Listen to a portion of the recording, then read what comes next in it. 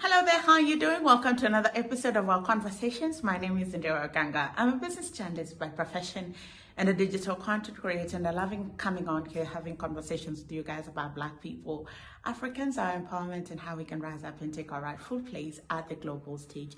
Today, I want us to discuss a developing story with regards to the Israel-Palestine conflict that is ongoing. And South Africa has filed a case with the International Court of Justice against Israel, citing genocide. And this is monumental because we are seeing that the rest of the world has sat back, folded their arms, given Israel a free pass. Now let's get into what the rest of the world is doing vis-a-vis what South Africa is doing. Israel for a long time have always gotten a free pass when it comes to defending their sovereign and territorial integrity, fighting for themselves. And sometimes they go over and above, if you are somebody who watches international news, particularly platforms like Al Jazeera that cover the Middle East extensively, then you get to know that the conflict between Israel and Palestine did not start today. It's been something that has been brewing for very, very, very many years. And ever since the massacre happened that was perpetrated by Hamas, the world supported Israel to be able to fight for itself and defend itself, particularly because of the gory images that were coming out of the country and some of the atrocities that Hamas committed against children. But as the days go by, questions are beginning to be raised. The United Nations has raised this question. They've said, how many more people need to lose their lives before Israel can begin pursuing alternative options of conflict resolution and reaching a mutual agreement?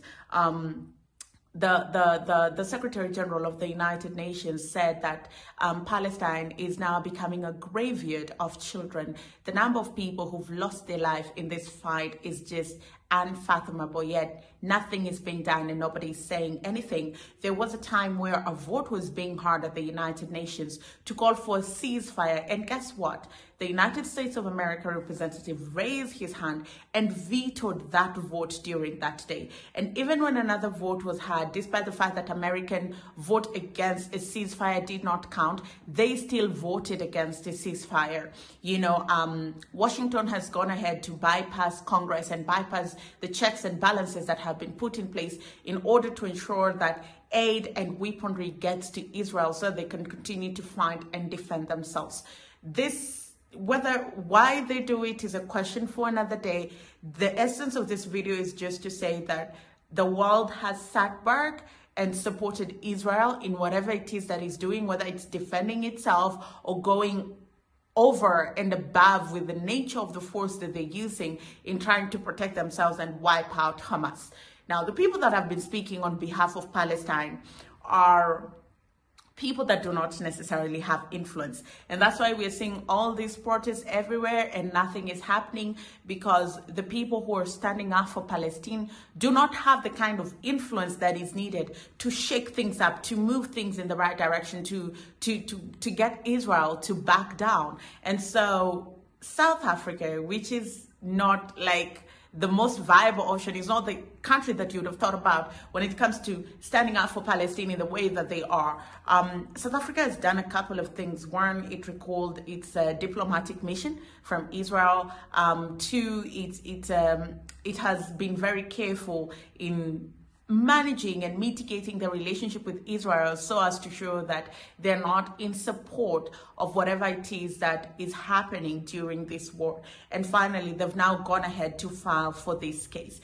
This is monumental because I think for an African country, it just goes to show that we have a say. We have a say in international matters.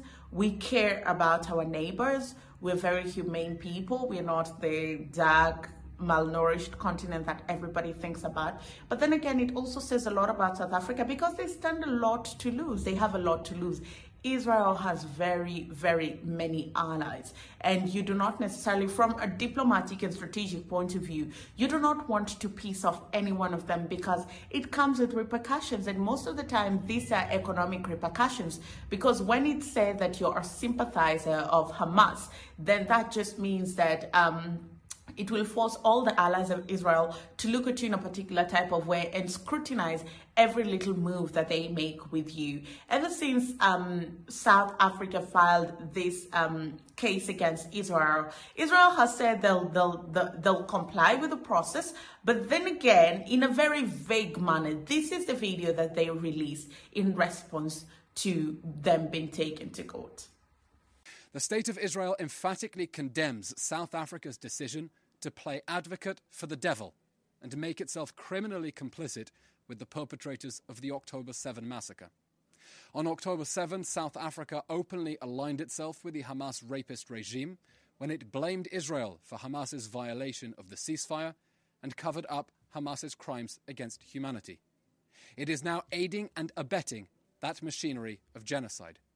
Collaborating with the perpetrators of genocide is, alas, not new to South Africa, which backed Omar al-Bashir after he was indicted for genocide in Darfur.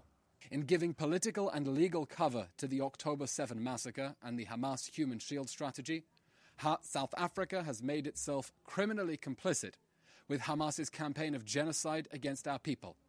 It shares culpability for the tragic loss of human life.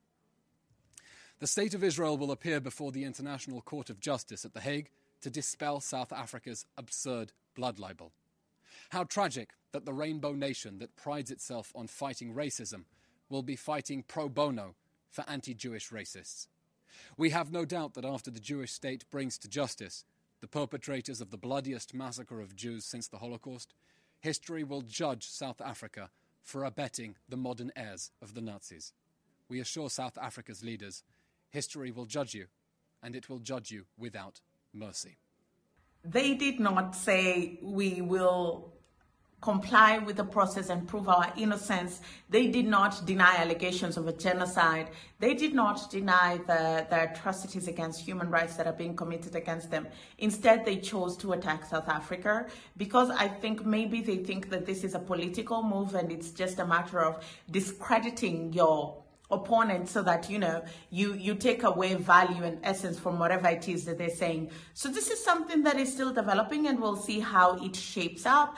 But then I think it's very bold of South Africa to be one of the very few countries that are standing up and doing something with regards to the Israel Palestine conflict. Thank you so much for watching. My name is Zandira Ganga. Comment down below what you think. What do you think? Do you think that the move by South Africa will yield any results, or it's just a move that is in good faith and shows the people of Palestine that there's so many people that stand with them in solidarity? Again, my name is Zandira Ganga. You can follow me on social media at Zandira Ganga, or come over to my channel, my YouTube channel at Zandira Ganga, where I profile Africa through people, politics, and culture. I'll see you again next time.